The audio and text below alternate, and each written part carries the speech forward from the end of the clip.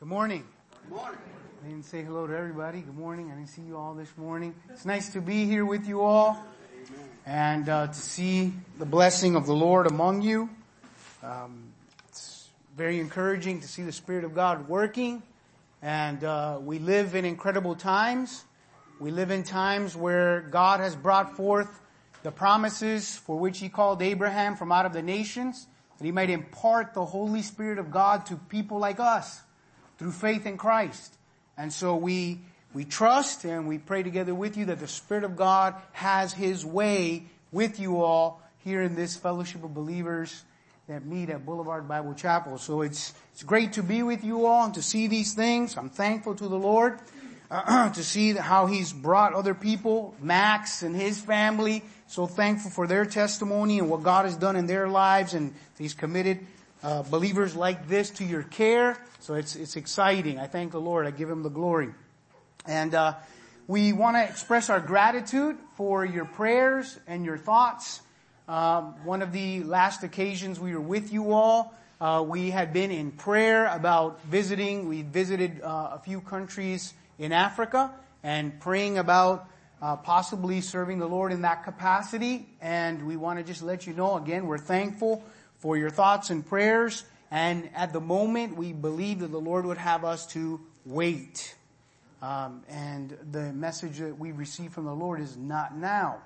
And so we're going to continue to pray. In the meantime, like so many of us here, we have our hands so full with happy and go-lucky children that keep us on our toes, and with another fellowship of believers in the Apopka area. So thank you again for your prayers, and continue to pray with us so the Lord would have His way. This morning, what I'd like to do is, and this is something that we have to do periodically, don't we? We have to raise the alarm.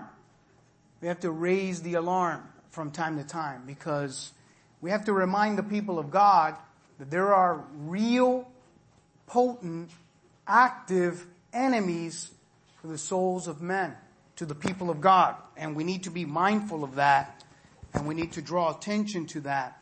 Because the reality is, as I mentioned here at the beginning, there is incredible spiritual activity going on throughout all this world.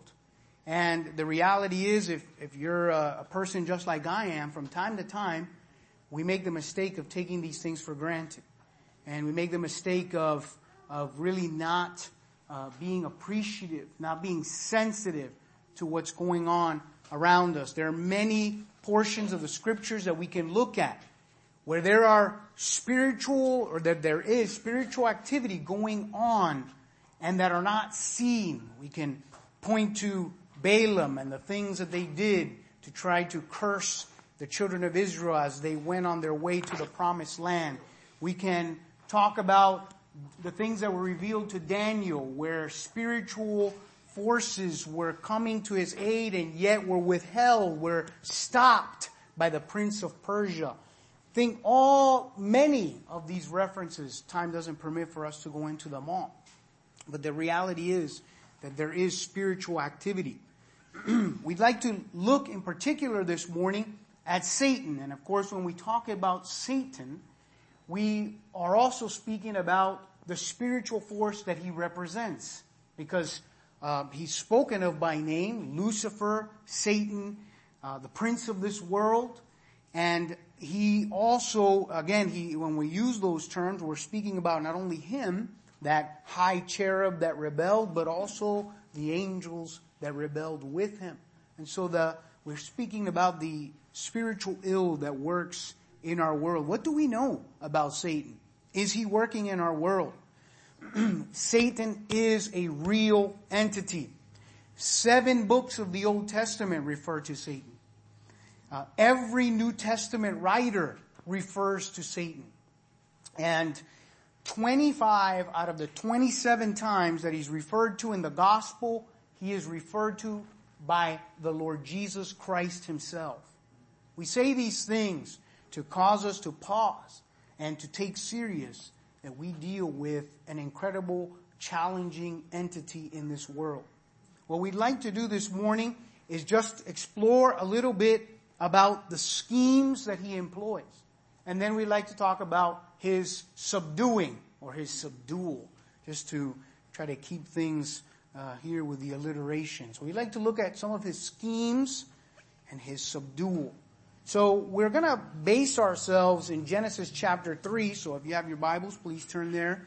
Genesis chapter 3. While you're doing that, I'd like to look at another reference in 2 Corinthians and hear what Paul the messenger had to say about Satan. And he says this in 2 Corinthians 2:11. He says, I'll read verse 10 just for context. Now whom you forgive anything, I also forgive, for if indeed I have forgiven anything, I have forgiven that one for your sakes in the presence of Christ, lest Satan should take advantage of us. For we are not ignorant of his devices, or we're not ignorant of his schemes. So let's turn to Genesis chapter 3, and we'd like to read the event there of the rebellion of mankind there in the garden. And we'd just like to look at certain portions of that section as we explore Satan and his schemes. Now it says this, now the serpent was more cunning than any beast of the field which the Lord God had made. And he said to the woman, speaking of Eve, has God indeed said, you shall not eat of every tree of the garden? And the woman said to the serpent, we may eat the fruit of the trees of the garden, but of the fruit of the tree which is in the midst of the garden, God has said, you shall not eat it, nor shall you touch it, lest you die. Then the serpent said to the woman, you will not surely die, for God knows that in the day you eat of it, your eyes will be opened, and you will be like God, knowing good and evil.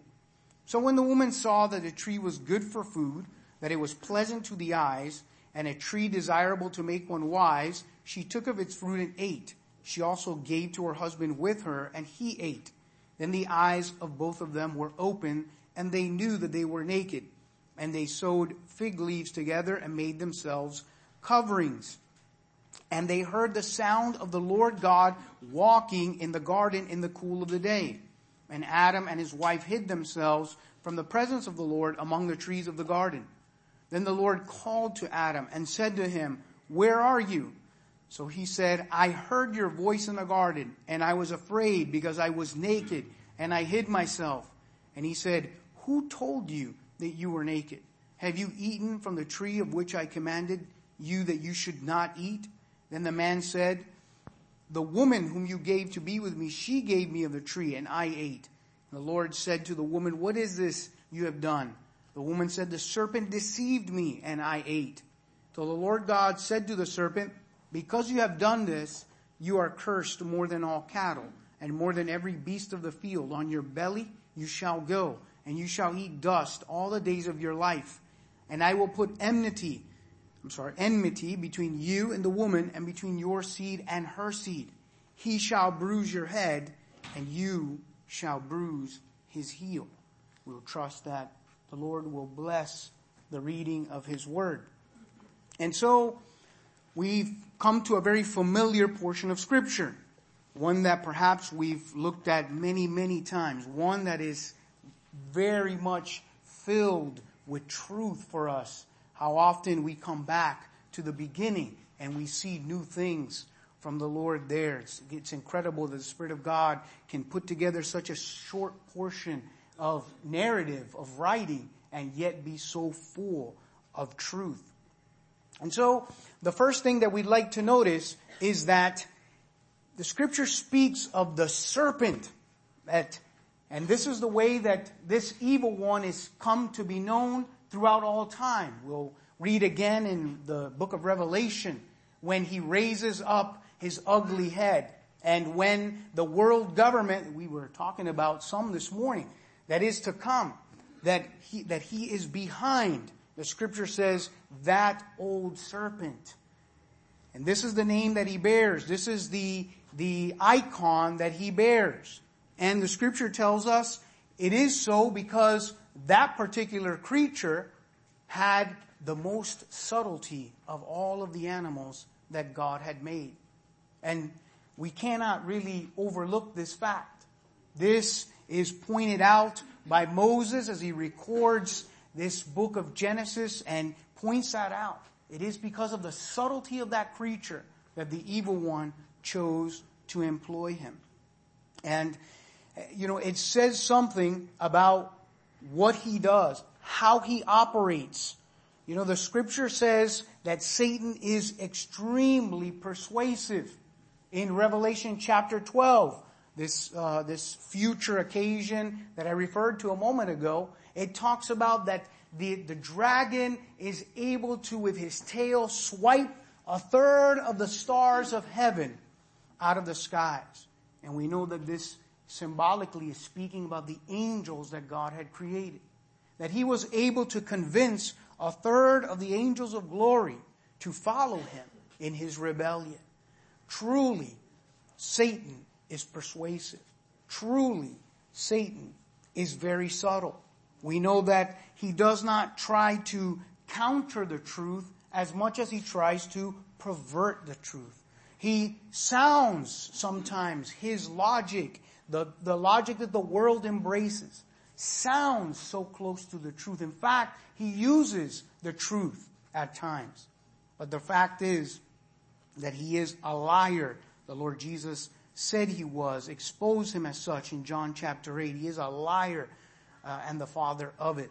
And what he puts out, it's very telling, isn't it, that he used the serpent, because we know that the serpent is known for its venom. At least some of the more dangerous sort are known for the venom that they eject, or that they inject into their prey. And the same is true of what Satan puts out, what he tries to persuade men with. It is very destructive. It is very deadly. We cannot overlook his subtlety. And so we see the working of Satan here. And what I'd like to do is I'd like to look at a portion in Luke 22 where the Lord Jesus speaks directly about the activity of Satan. And then we'd like to go from that particular principle and come back and evaluate the happenings here in the garden. So in Luke 22, starting in verse 31,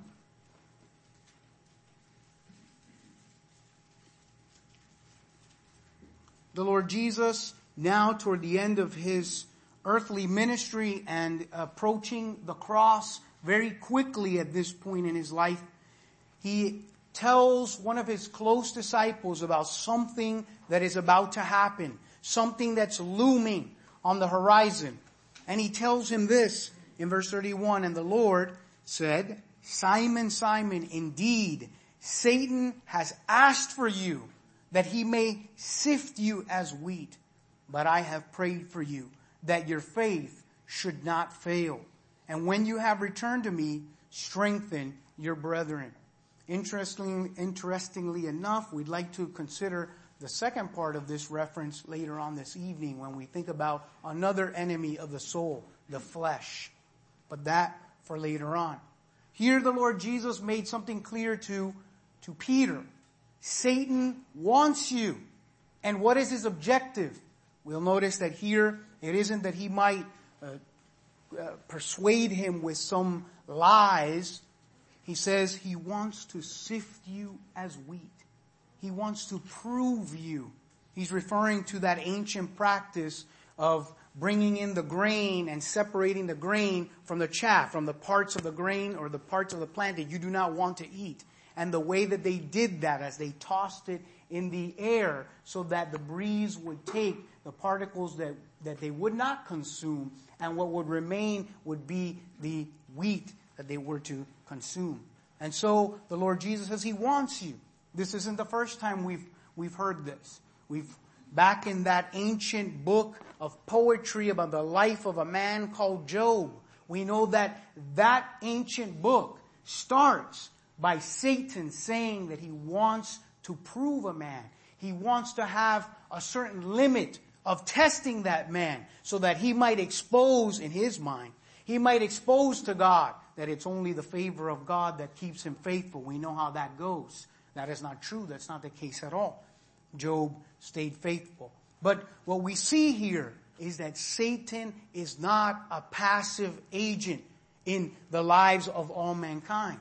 He is not just an agent that's working in the higher circles of human affairs.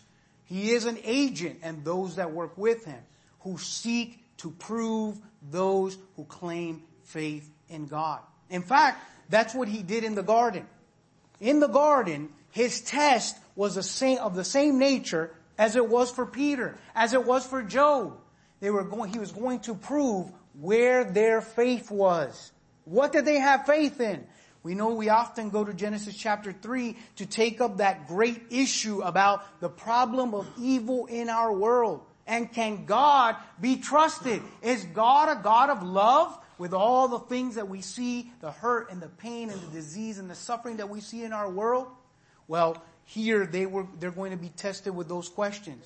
And the ultimate question is, could they trust God? Would they have faith that the God who had crowned them with glory and honor over this physical world, the God who had placed them in a beautiful garden, a God who had told them that of all the fruits of the trees in the garden, they could have, and they could have freely. Could that God be trusted? Would they exercise faith in that God was good and that God was love? They were to be tested as to what they thought.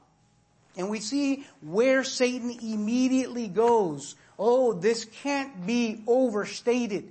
This is where we must always go. As he begins his scheme on our ancient foremother, Eve. He begins to probe her. He begins to test her.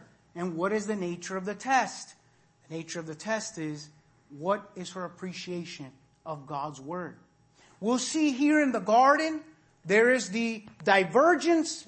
It will be the place where two worlds diverge. The world that listens to the word of God, and we'll see an emphasis in this passage as to the voice of God, the sound of the Lord God walking with them in the cool of the evening. We'll see an emphasis placed on the expression of the word of God, the voice, the sound.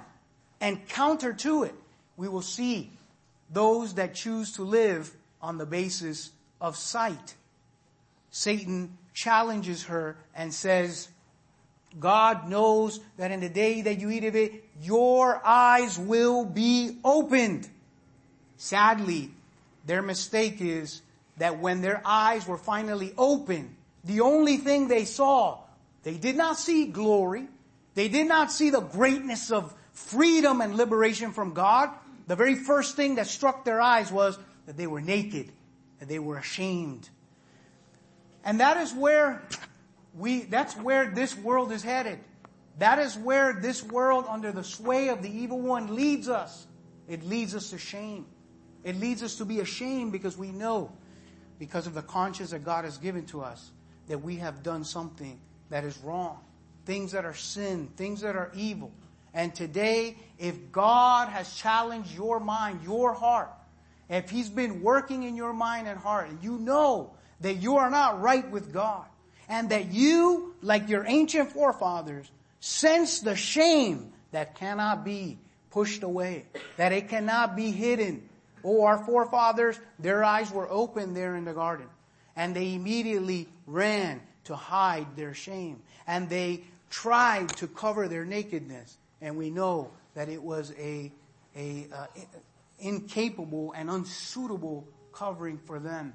If you feel that same way, if God has been working in your heart and you feel that burden of shame and guilt, God can give you freedom today through Christ. God can liberate you through the work of the Lord Jesus. And we'd like to just take a moment as we're exploring this passage to challenge you today to cast yourself upon the living Christ who went to Calvary, who cried from that place, my God, why have you forsaken me, so that you might be accepted into the family of God. But we see the incredible activity there in the garden. And where this all was going, what his objective was to test their faith, What did they know about the Word of God? Sadly, Eve fails miserably. And we might look at it, and the failure appears to be so subtle. And you might even be accused of splitting hairs. But the reality is that when Eve was probed as to her understanding of the Word of God, if you look at it, you'll see that she adds to the Word of God, and she takes away from the Word of God.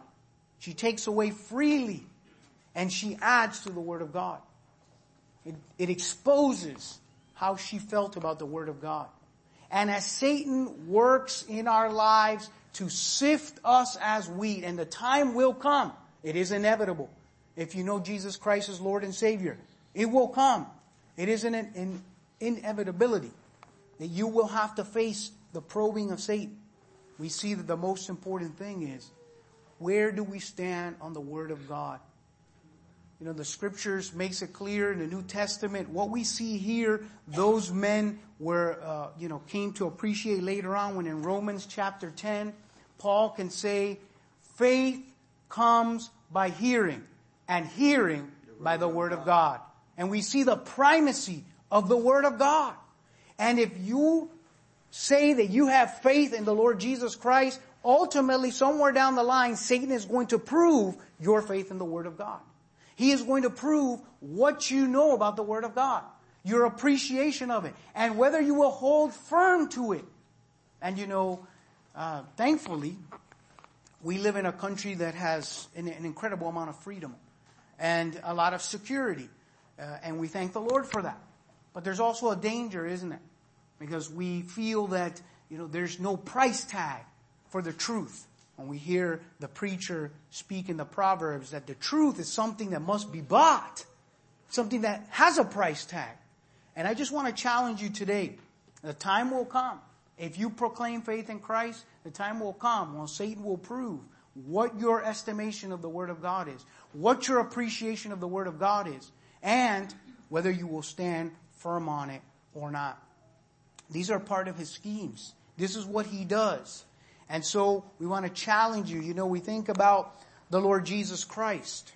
And I don't want to get ahead of myself here, but when we think about the defeat of Satan, isn't it interesting that when Satan is introduced to Jesus Christ, the Son of God, come from glory, the Savior had been 40 days fasting. And the Scripture tells us that the Holy Spirit of God led him to meet Satan. Matthew chapter 4.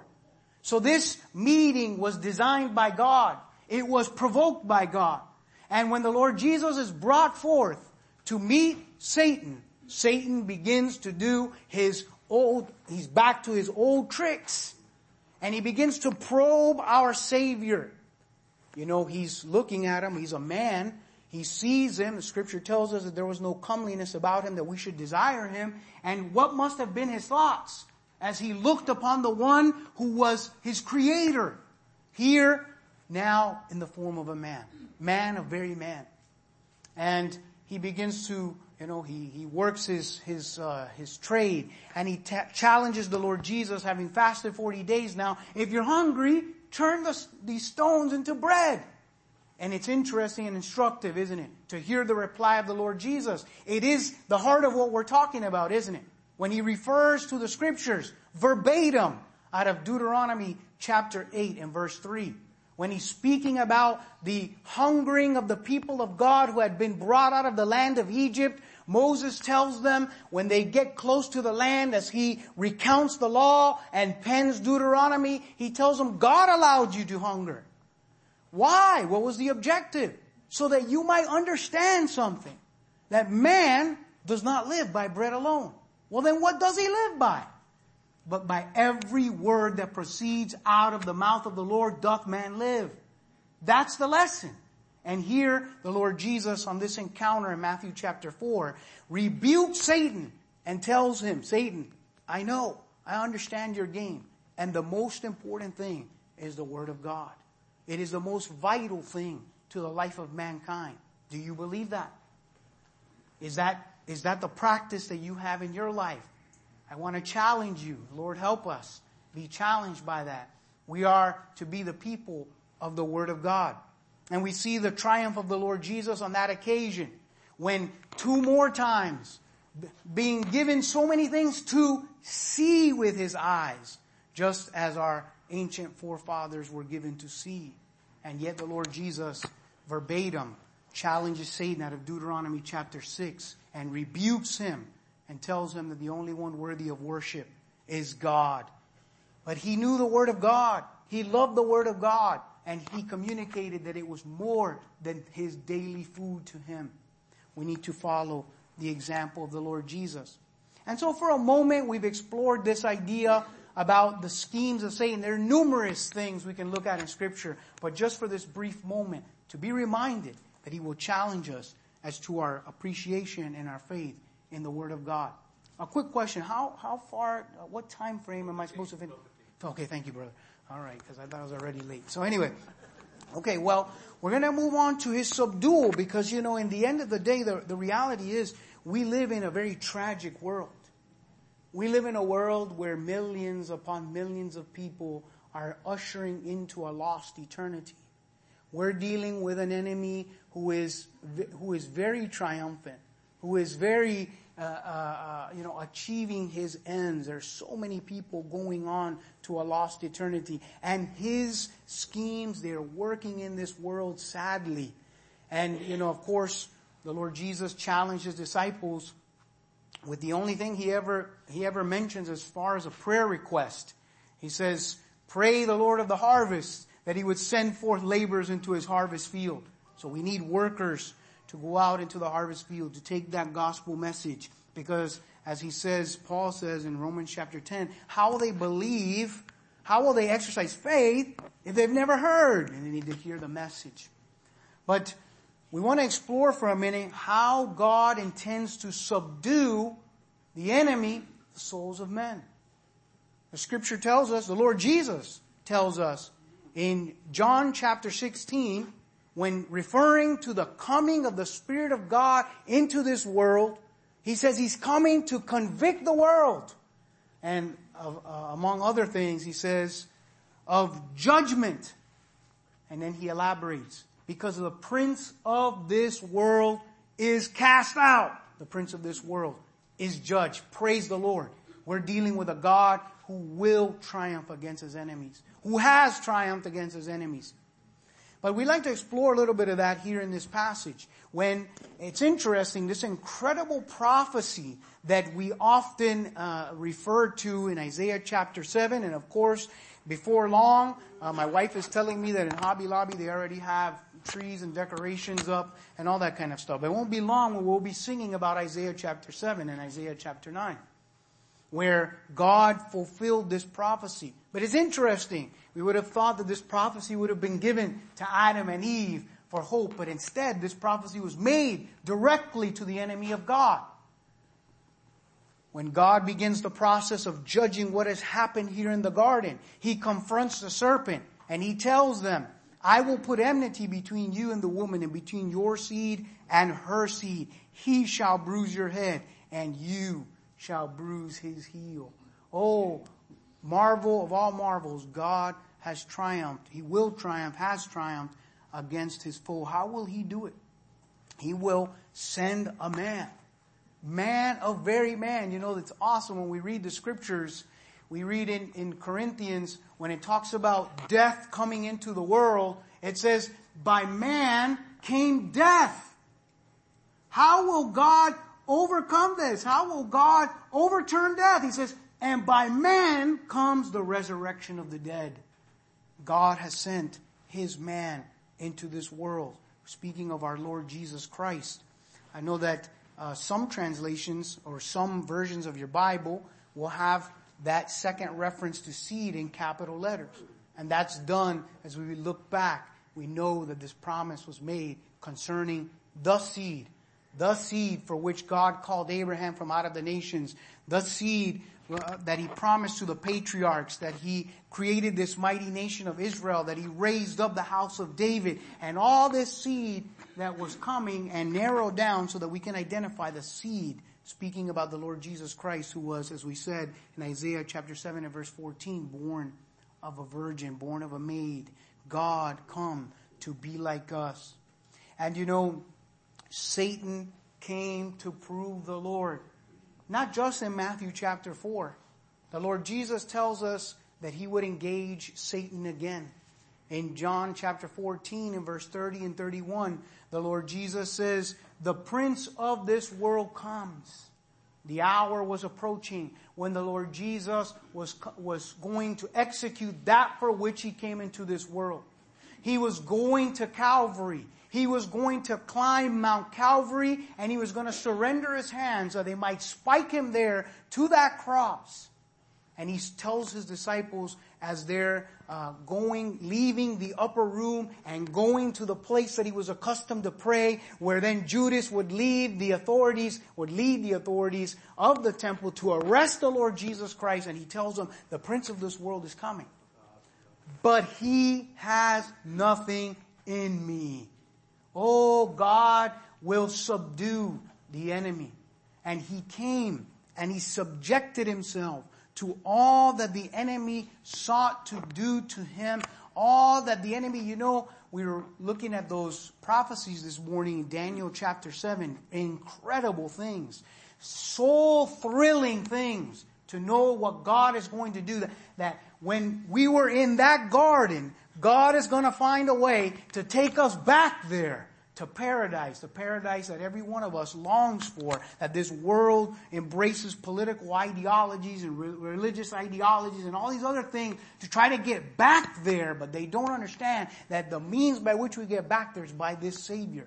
And Satan got a hold of that man whom God was going to redeem mankind by, and sought to bury him in shame and ignominy and reproach and spittle and bloodshed and beatings and scourgings, so that Satan might lift him up on top of Mount Calvary and suggest, how can the future of the world possibly rest in this man who is crucified on this cross? And we were thinking about that this morning, weren't we? This is the power of God. This is the incredible work of God. And Satan took the Lord Jesus and energized those that did the things that were done to him there at the cross. All the while, Satan failing to appreciate that he was fulfilling everything that God had planned. And by lifting up that Savior upon that cross, it was fulfilled, the very words of the Lord Jesus, if I am lifted up, I will draw all men to myself. And the Lord Jesus Christ is the only pivotal person in all of human history, the Son of God. And we must all reckon with him. And by the grace of God, by faith in him here in this life. Otherwise, in perdition, we'll bow the knee to him and declare he is Lord, and yet be cast to a lost eternity. Be careful what you do with the Lord Jesus. But here is the only man God took, the only man that ever obeyed God completely. The only man. How unique is the Lord Jesus Christ? Because the scripture makes it clear, God lets us into what happened in eternity. That these things were ordained of God himself. And yet the Lord Jesus could say, preserve me, O God, because I place my trust in you. Oh, the only one who ever had the love of the Father in his heart, fully and completely. Complete devotion, unswerving devotion. And when summoned to go to Calvary for rebels and sinners, he would say, not my will, but thy will be done. And that Savior is the one that draws repentant sinners. Those that are cast down, those that are hopeless and chained by the evil one, by fear of death, all our lifetime subject to bondage, as scripture tells us, Hebrews chapter 2, and could set us free. Oh, glory to God. He has triumphed over his enemies. He has triumphed over his enemies. And so, we've just explored a little bit about this entity, this spiritual agent that is terribly malignant. Some call him his satanic majesty. And we need to be ready. We need to be prepared, because he will sift you as wheat. And the main concern, the main objective, is your commitment, your devotion, and your stand upon the Word of God. May we be people greater than those that God had called the people of Israel in relationship to the Word of God. When we read in Deuteronomy chapter 6 that they were commanded to talk about it along the way as they went, to teach it to their children, to write it on their doorposts, that the Word of God was supposed to be central to the people of Israel. May we be even greater. May we excel in our devotion to the Word of God. It's of utmost importance. But we take heart, we take courage, because in those moments where we fail, in a world that has been ravaged by the evil one, the son, the seed promise has come. The seed of the woman has come. He has crushed his head. And we've been brought in. By this gospel message, the apostle could write in Romans chapter 16, soon you will stamp on the serpent's head. You will crush his head. And Christ has brought us into that. All glory be to our Savior. Let us pray. Heavenly Father, we just thank you for this time that we could set aside to think about the enemy. Think about the enemy who is working, who is powerful, who has been given power and gives power. Oh, our God, he is terrible, and we speak of these things reverently, Heavenly Father. We just look to you. Keep us safe. Protect us. And Heavenly Father, help us to follow the example of our Lord Jesus Christ. May we, too, understand that more important than our food and our money and the things that we possess, Father, even our health or our family and our loved ones, the primacy of the Word of God. Man does not live by bread alone, but by every word that proceeds from the mouth of the Lord doth man live. Help us, we pray, Father. And we just give you glory and praise, for you are triumphant. We just pray for any soul here who has never made the decision to trust that Savior who gave his life in fulfillment of what God had summoned him to do and raised again from the dead and can set us free because we no longer have to fear death. We can be free. May they come to Christ today, who is alone worthy, our Savior. And we ask this in his precious name. Amen. Amen.